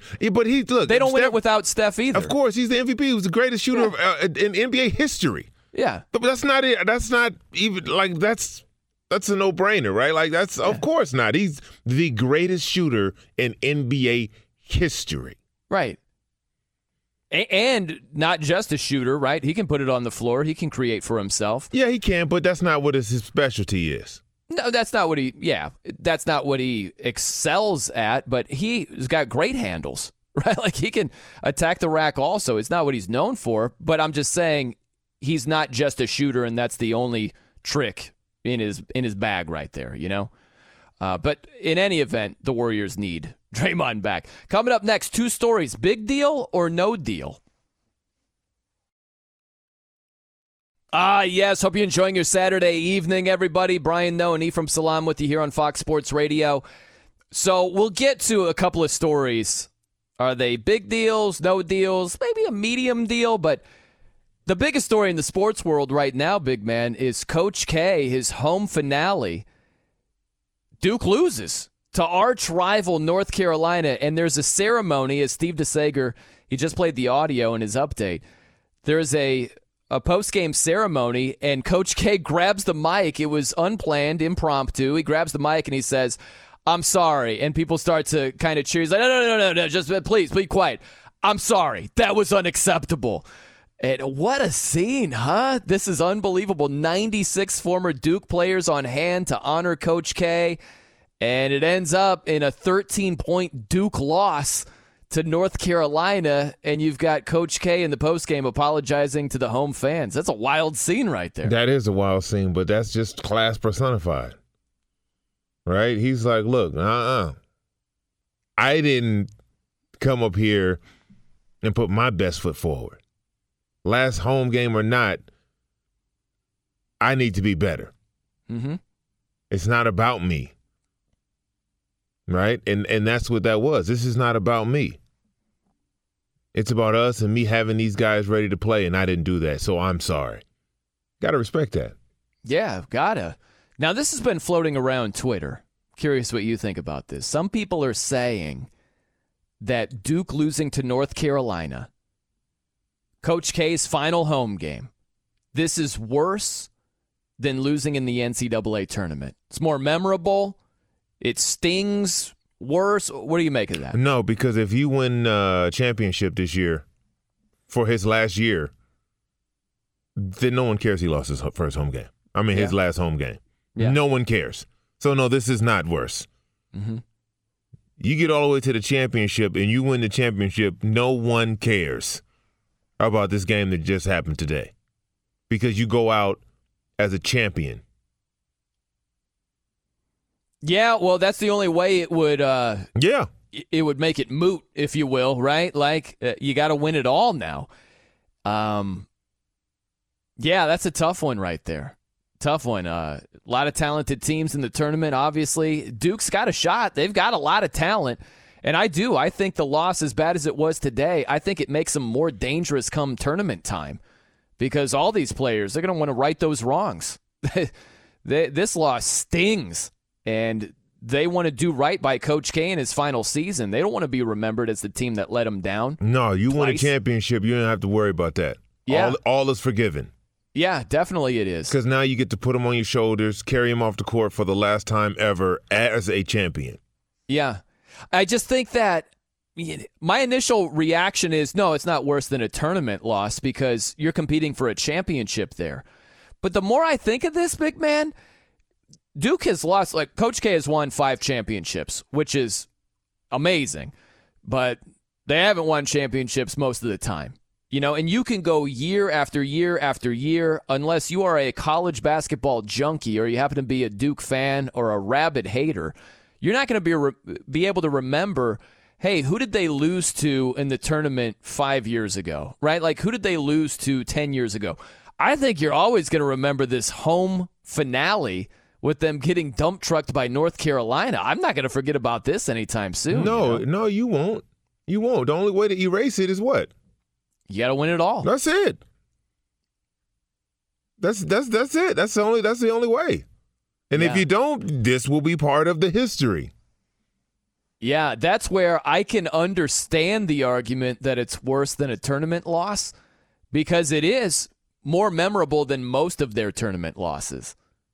They've had a handful of them where it's just like, oh, yeah, that's right. That year they did lose to such and such team. Or, you know what I mean? Oh, yeah, that one year it was Lehigh. I got it. Yeah. You know? But this one, man, it is memorable. No doubt. 96 former Duke players on hand to honor him. Yeah, $50,000 tickets. Woo! Seinfeld was there. He was laughing. Adam Silver, the NBA commissioner, made Jerry Seinfeld laugh. How about that? By the way, how about Kyler Murray being there and the Arizona Cardinals extending both their GM and head coaches through 2027 while Kyler Murray is trying to get an extension himself? No, that's not going to happen. What do you think? I agree with you. I think this is a prove-it year.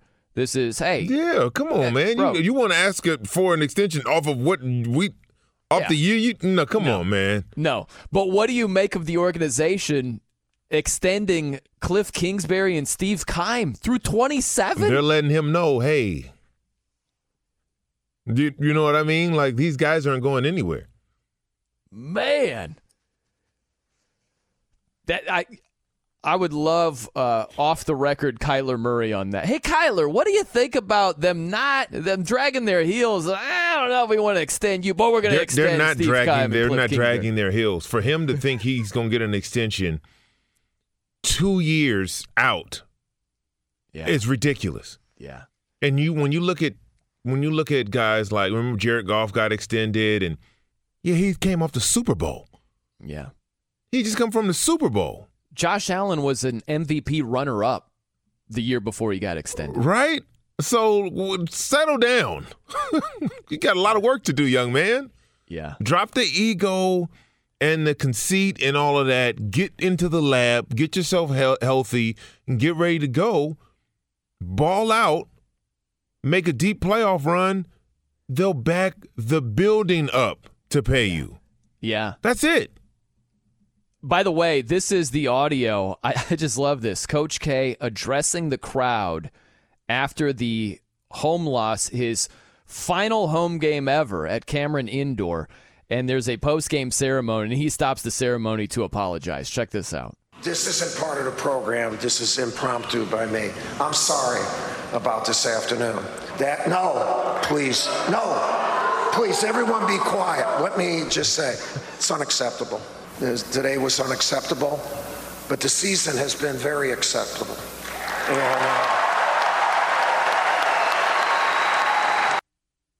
That's cool, man. Love that. I love that, too. Love that. He said, no. But how about this? You want to talk about crowd control. He said, no, be quiet. Be quiet. And they were like, oh, okay. You can hear a pin drop. You can. It's not even that quiet at a funeral. It's not even that quiet during the national anthem. Somebody's always like, yeah. Yeah. He was like, no, be quiet. Yep. Zip. Nothing. Pin drop. That's like being in Big Mama house and she said, y'all shut up now. You're like, oh, okay. Don't make me come in there. Yeah. She means business. But that shows you what a true tone setter means, you know? There is a standard at Duke, and certainly the players, Coach K would be the first one to tell you this. It's about the players. They've had great players over the years, but who's the guy calling the shots and setting the tone? It's Coach K. He could easily have said, hey, sorry we didn't get it done. We tried. We fought. He's like, no excuses. Not acceptable. And that's the tone he's set for over 4 decades. That's why he's one of the greatest. Absolutely it is.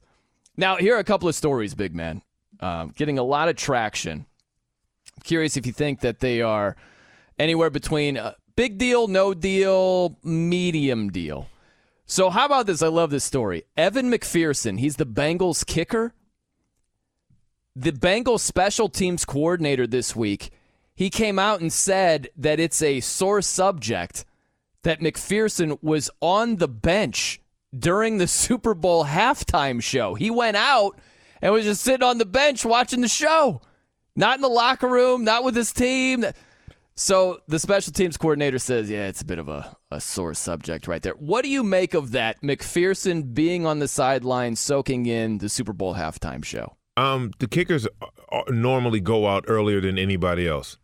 You got to realize the adjustments and all that going on in the halftime has zero to do with the kickers. True. 0. They talk to their coach for about 3 minutes, and it's over.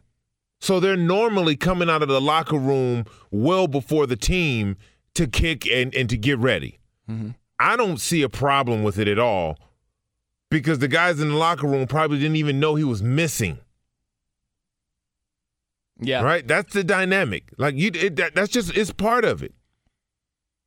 Right? I hear what you're saying. The way I look at this is look at that final drive by the Bengals, okay? If Aaron Donald doesn't make that play, the Bengals are about 8-10 yards away from field goal range.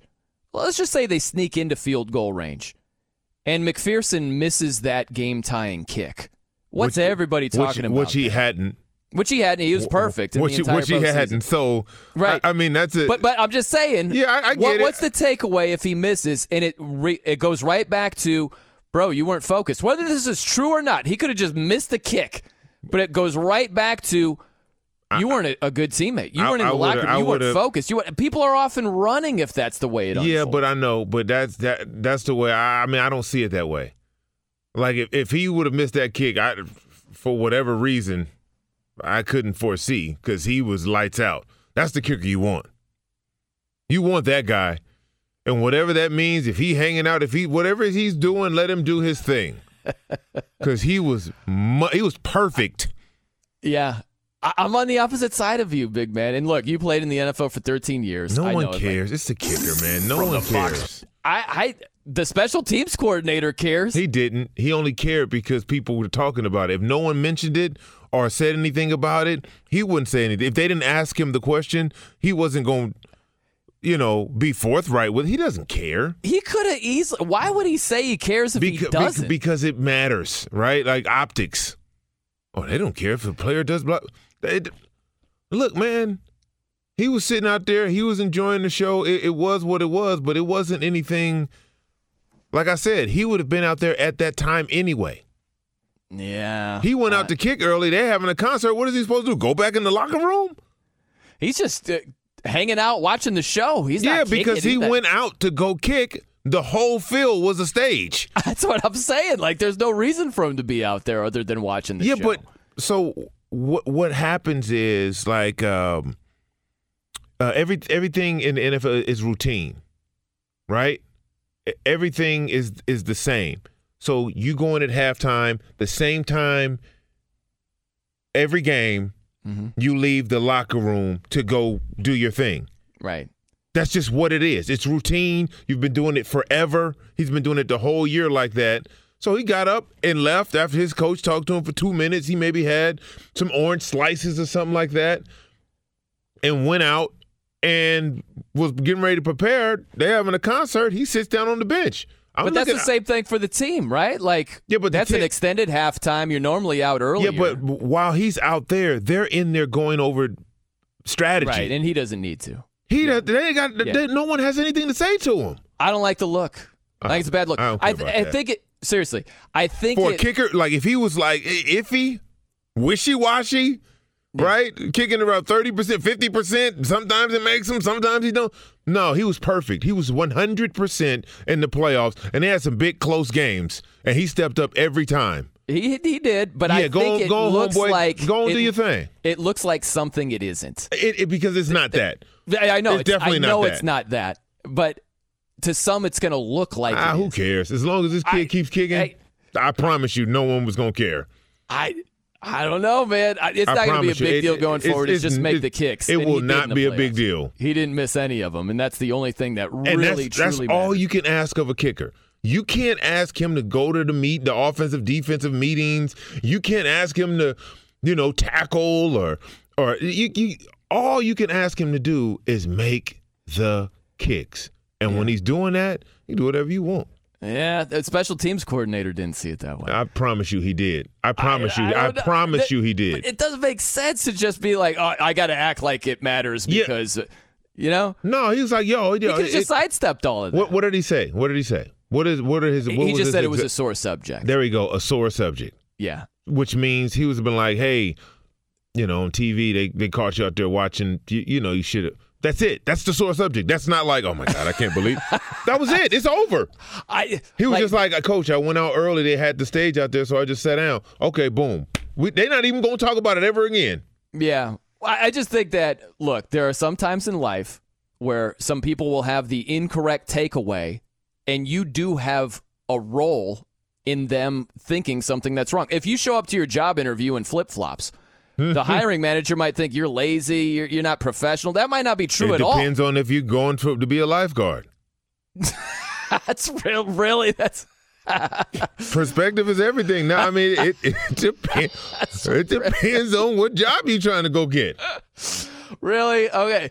If you go in with a suntan lotion that hasn't but I been... tell you this: if you go in to be a lifeguard with a 3-piece suit on, they're gonna be like, this is not the one." But you understand what I'm saying. No, I'm just saying, man. Sometimes people think the wrong thing, and you have something to do with that. Yeah. If someone thought, hey, Evan McPherson, not locked in, not ready, not focused, not a team guy, I think all of those things are untrue. But if anybody thinks that, he's got a role in them thinking that. Flip-flops and tank tops. Okay, we got quarterbacks in the news. We got to get to the QBs right around the corner. By the way, I do want to remind you, hiring heating up. Indeed's hiring platform makes it easy to attract, screen, and interview candidates all in one place. Sponsor a post and instantly receive a short list of quality candidates on Indeed whose resumes match your job description. Visit Indeed.com/credit. All right, coming up next, 2 quarterbacks. One argument that might not make sense to you, but I personally think there's something to it. We'll dive in. I'm Brian Noe. He's Ephraim Salam. This is Fox Sports Radio. I'm Brian Noe. He's Ephraim Salam here on Fox Sports Radio. So one of the hot topics this week, Kenny Pickett, the Pitt quarterback, and his tiny hands. He's got small hands, 8.5-inch hands. That would be the smallest hand size of any starting quarterback in the NFL. And I'm curious where you stand on this one, big man. If you think this is a big deal, it's a non-issue, or somewhere in between. What do you think about this? Well, you got to be able to secure the ball. Yeah. So it is a big deal, and you got to think about inclement weather. Do you draft somebody if you're playing at a place where it does get wet, it does get slippery, you are outside? All of that matters. When that defensive end comes around and he swipes at that arm, is that ball going to pop up? These are real things that happen. Yeah. And, Ben Roethlisberger very rarely lost fumbles because he had big mitts, right? It's like, it's all about ball security. Now, you can overcome that by being extra vigilant with the ball, but, measurables matter. They're not everything, but they matter. Yeah, I don't know why we deal in extremes. It seems like that more and more, where either something is a huge deal, maybe the biggest deal arguably ever, or it's a non-issue whatsoever, and why are we wasting our time talking about this? I think the hand size is somewhere in between. Mm-hmm. Like, you can't tell me it's a non-issue. He's got tiny hands. And, yeah, it might be raining a game or two, or 50 in his NFL career. It could matter. It's like, it could be snowing sideways. Like, yeah, ball security is a big deal. So to make this out to be a non-issue, I think, is silly. I think it's also silly to make it the biggest deal ever. I think it's somewhere in between. I don't know why we seem to have a problem with just dealing with the middle ground. A lot of times that's the most sensible area to be in. I think this storyline is just that. It's somewhere in the middle. Yeah, it is. And, the 40 isn't everything. The vertical, the broad jump. Yeah. Those things aren't everything, but they matter. Sure. Now, he can overcome that if he's, when they throw, he's, accurate. All of those things, that's everything. Right? Like, what do you do to overcome your weaknesses or your shortcomings? Mm-hmm. Right? He's not the fastest, but he's sideline to sideline. His agility is off the charts. Or Tom Brady, right? He wasn't the anything. He wasn't a great athlete at all, but he made up for it. He could throw the hell out of the football. His body looked like it was just made of meat and hair. Yeah. Sort of like silly putty or something. I don't know. A silly putty body. But, yeah, he made up for that. Remember Mr. Bill? I don't. Oh, no. The little clay doll, Mr. Bill? I don't remember Mr. Bill. Wow. I'm sorry. He was always getting smashed at the end of the episode. That's Tom Brady. But, to your point, how do you make up for smaller hands? Kenny Pickett was throwing at the combine with a glove on, right? He had gloves.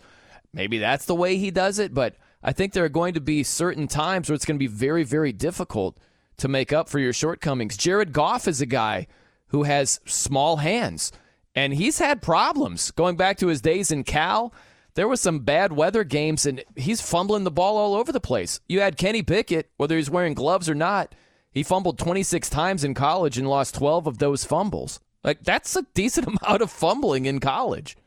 Yeah, that's a problem. And, whether he sees it as a problem or not, it is. Ball security is everything at the quarterback position.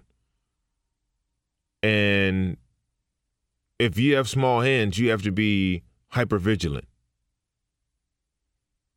You have to make sure you tuck that ball. Yeah. You have to make sure you have a grip on it. If not, that negative becomes a big deal. Yeah, we talked about that a lot with Daniel Jones, the Giants quarterback. He's had a lot of fumbling issues. Brady Quinn made a great point. I was doing the show with him years ago where we talk about interceptions all the time, and it's obviously a big deal. And we casually talk about quarterbacks who fumble. And he's like, a turnover's a turnover, man. You got to protect the ball. And granted, if the left tackle doesn't block his guy at all and the defensive end just has a free path to the quarterback, yeah, it's going to be really difficult at times. But there are plenty of times where quarterbacks fumble. They shouldn't have. It was more their fault than anybody's. And we just kind of shrug our shoulders about that. We shouldn't do that at all. A turnover's a turnover. Yeah, that was a big thing with Jameis Winston. Not only were he had the interceptions, but he also was turning the ball over. Yeah. That matters. And that's ball why security is everything. That's why we're blessed. When you talk about turnovers, that's something we don't have to worry about here. Ball security, check. Turnovers, not even a worry. No dead air, check. That's right, because we have a man, what did you call it, hyper-vigilant? Hyper-vigilant. That is a great description of our friend of America, Mr. Steve DeSager. I have an example, gentlemen, of a turnover that I came across in a news story that, in the sports world as well as outside the sports world, a lot of support in many ways for Ukraine these days, including college football announcer Chris Fowler last night tweeting a photo that he saw of a bridge in Memphis lit up in Ukraine's colors, the yellow and blue. Desmond Howard saw the tweet from the University of Michigan and tweeted in response, "Go Blue." I'm not kidding. It has since been deleted. Needless to say, there have been a fair amount of reactions to that. Everything from, this is idiotic even by Desmond Howard standards, to read the room, dude. In the NHL at the game at San Jose before tonight's contest, for example, they played the Ukrainian national anthem. Although Desmond probably mistook it for some European version of the Michigan fight song, but nonetheless, it was an odd story. That would be, in football terms, I believe, a fumble for Desmond Howard. To the NBA scoreboard, because we've got the Lakers at home and trailing the Golden State Warriors 56-44 with about 4 minutes to go in the first half. LeBron James, 19 points. Meanwhile, the top two in the East are battling tonight at Miami. Third quarter, the Heat up 58-53 over Philadelphia. Joel Embiid just 3 of 12 shooting, 12 points, 10 rebounds, but his team is only down 5.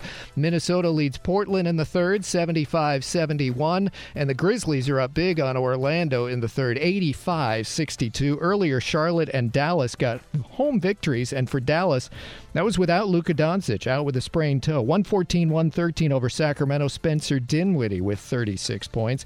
Baseball's labor negotiations resume tomorrow. NASCAR's in Las Vegas tomorrow on Fox TV. The Xfinity race was tonight on FS1, won by Ty Gibbs, age 19, grandson of Joe Gibbs. And in college basketball, yes, North Carolina won at rival Duke, which was ranked 4th in the country this week.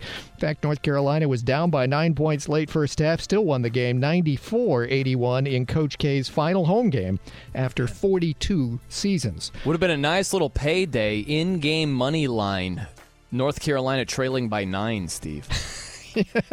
So we might be at Lent and what you discussed earlier, but thinking that way, apparently that just comes like breathing to you. Yeah, There's no other way to think about sports at all with you.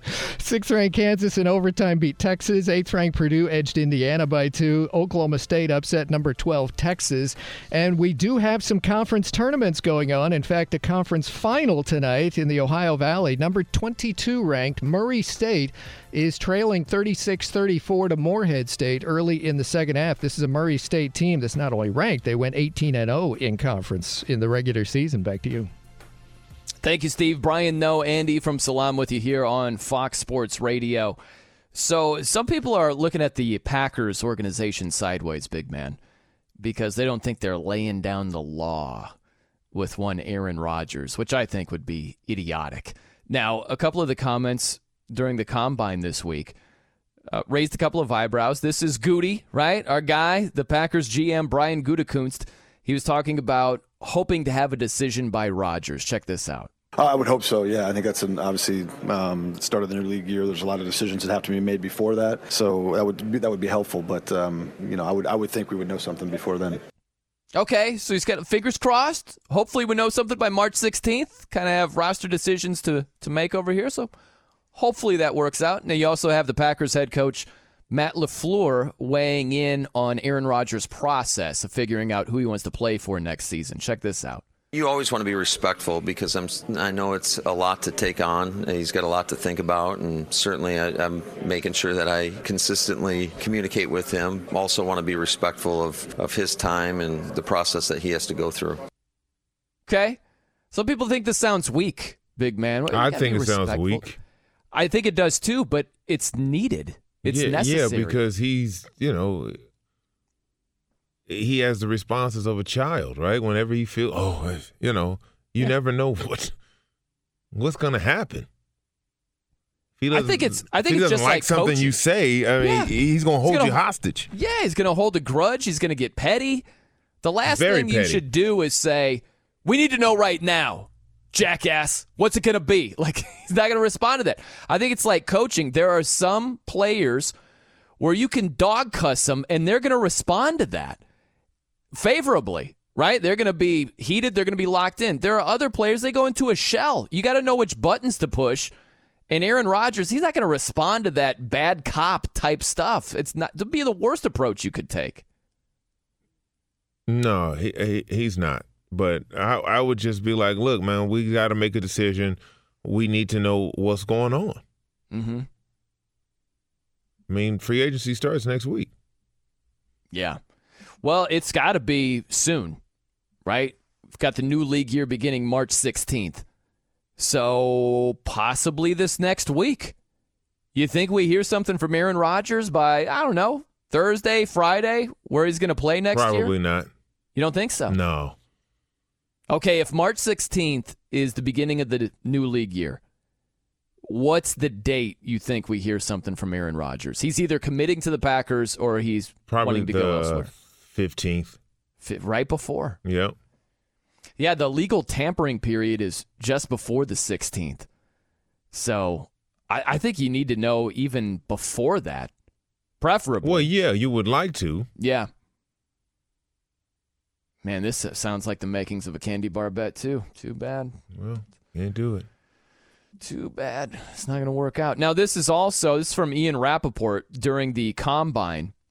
He was talking about potential landing spots for Aaron Rodgers. He said that he is truly torn. That was the catchphrase. Truly torn. I like truly torn about whether to return to the Packers or go elsewhere. And so the question then became, well, if it's not the Packers, who might it be? Here's what Rappaport had to say. Ever since the Aaron Rodgers rumors started, the Denver Broncos has always been the potential trade location. I'm not saying anything is happening there right now. It doesn't seem like the Packers have entertained any trade thoughts at all. But in Rodgers' mind, if he was not in Green Bay, it seems that would be the other spot he'd want to be. I'm rooting against the Broncos, big man. I'm just going to be honest. I hate that they were passive. I hate that they played it safe last year. They could have drafted Justin Fields. They could have drafted Mac Jones. Both quarterbacks are better prospects than anybody in this season's draft. But they played it safe. They're like, let's go with Teddy Bridgewater. And I would hate for them to somehow find themselves with Aaron Rodgers saying, I want to be in Denver. I don't want them to profit off of being weak, scared pansies last year. I want them to pay the price for that. You can call me petty or what. I don't care. Petty. That's the truth. Well, as a former Bronco, I hope they get the quarterback they need. I don't. I want aggressive teams that take bold risks to get glory. You know, I don't want these, that sounds a little risky. We've been burned before picking the wrong quarterback. Like, weak. I don't want them to somehow find themselves with Aaron Rodgers. Don't want it to happen. Petty. Hey, so be it. King of the petty. Hey, I'm proud being petty on this one, man. I hate Hater, what the Broncos borderline hating. Hey, it's the truth. It's the truth. But you might not agree with that, but I think that you're along a similar mindset. I'm not a Chiefs fan. I love that the Chiefs were bold. They could have played it safe and said, we've got Alex Smith. He's serviceable. We're winning a bunch of games. They said, no, let's trade up. Let's take a swing at Patrick Mahomes, and it paid off beautifully. Yeah, I love that. Home run. Yeah. I like teams that take risks getting rewarded. And the weak Broncos over here, I don't want to see them get rewarded. I don't. I want to see Aaron Rodgers stay put, or if he goes elsewhere, just not in Denver. And I want them to have a sucky quarterback situation for 2022.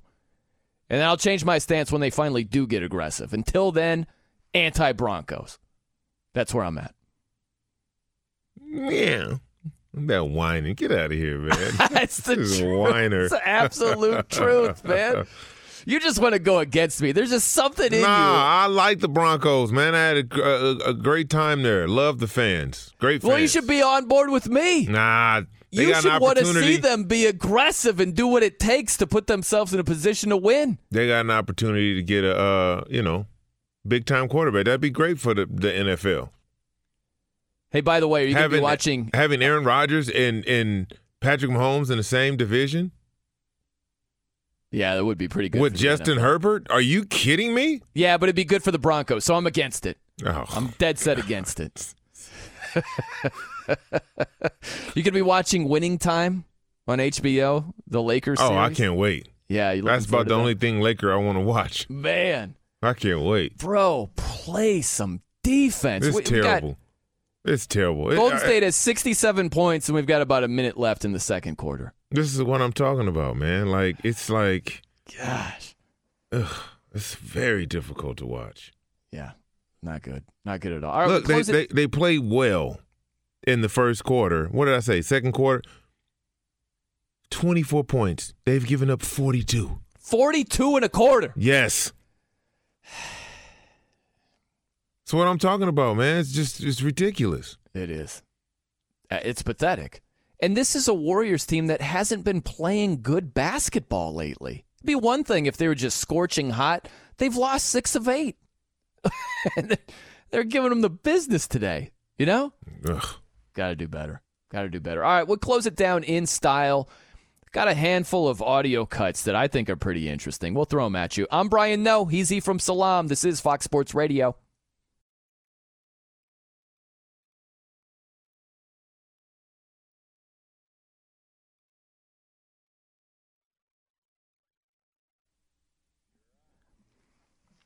I'm Brian Noe. He's Ephraim Salam here on Fox Sports Radio. So the Lakers' rock bottom would be 11th place, right? No chance Correct. for the play-in. Got it. Right now, we actually have the Blazers are knotted up with the Timberwolves, 91 apiece. And the only reason I bring that up is because of the standings, big man. Like, you could have, if that held up, you would have the Blazers gain a game on the Lakers. If the Blazers win, Lakers lose. So if that were to happen, the Lakers would be a step closer to 11th place. We'll see how the second half goes. We're getting closer and closer to rock bottom. Bo. Rock bottom.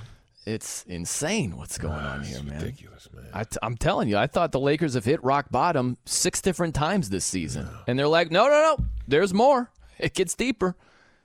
And tonight, they're not out of it. What are they down by, 5? They made a little push before halftime. Yeah, a little bit.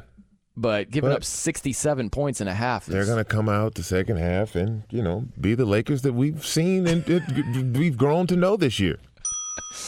The crazy thing is they're not going to go 0 for the rest of the season. They're going to win some games, but maybe they're trying to get into the lottery. I don't know. I don't know what's going on, man. It seems like crazy what's going on here. Hey, if cold candidate calls aren't turning into hot hiring leads, then you need Indeed, because Indeed's powerful hiring platform makes it easy to attract, screen, and interview candidates all from one place. Find your next great hire visiting Indeed.com/credit. Okay, I'm going to throw some audio at you here, big man. Curious what you think about this. John Lynch, the 49ers GM, he was a guest on Good Morning Football. Here's what he had to say about their current quarterback, Trey Lance. Check this out. I think he's just got that makeup that the great ones do. We can only hope he can be Patrick Mahomes or anything close to that. And, he's going to get his chance to go show that. Okay, now is it just me?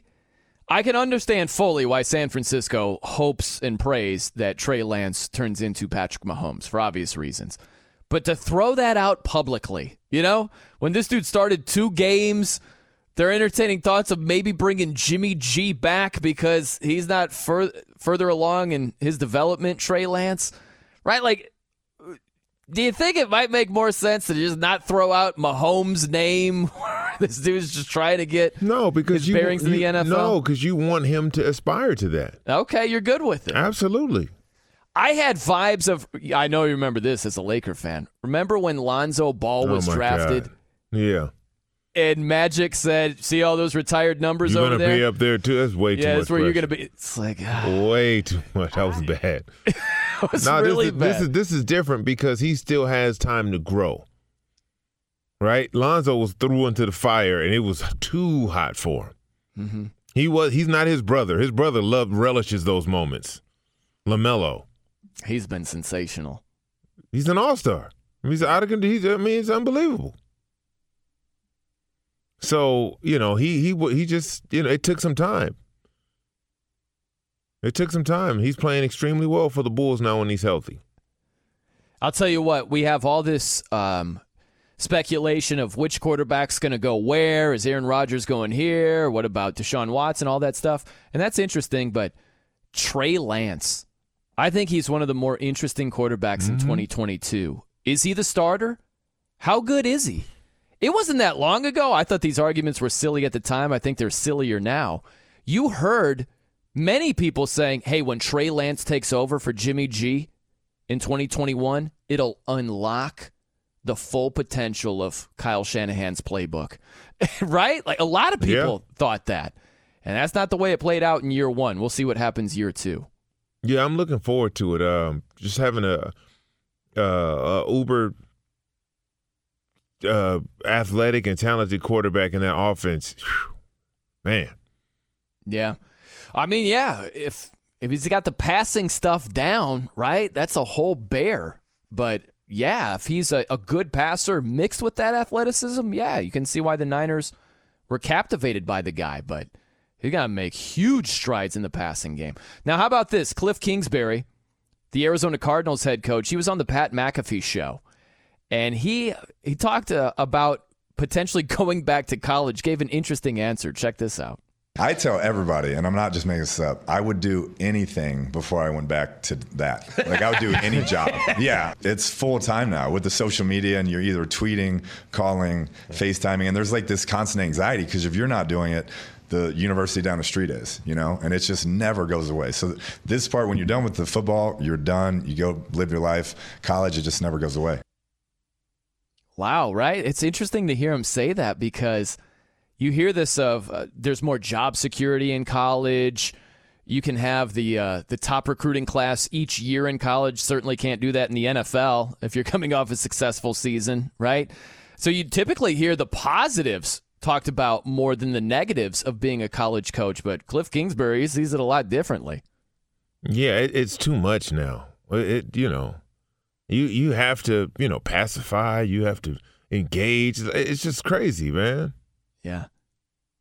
Extended through 2027, Cliff Kingsbury. He's locked in. Locked in, man. Whether Kyler Murray's going to be their quarterback or not. We don't know. We'll find out. We'll see. Good show. Good show, man. Good hanging with you, big man. Good luck to your Lakers. If they don't get it done, 9 games under 500.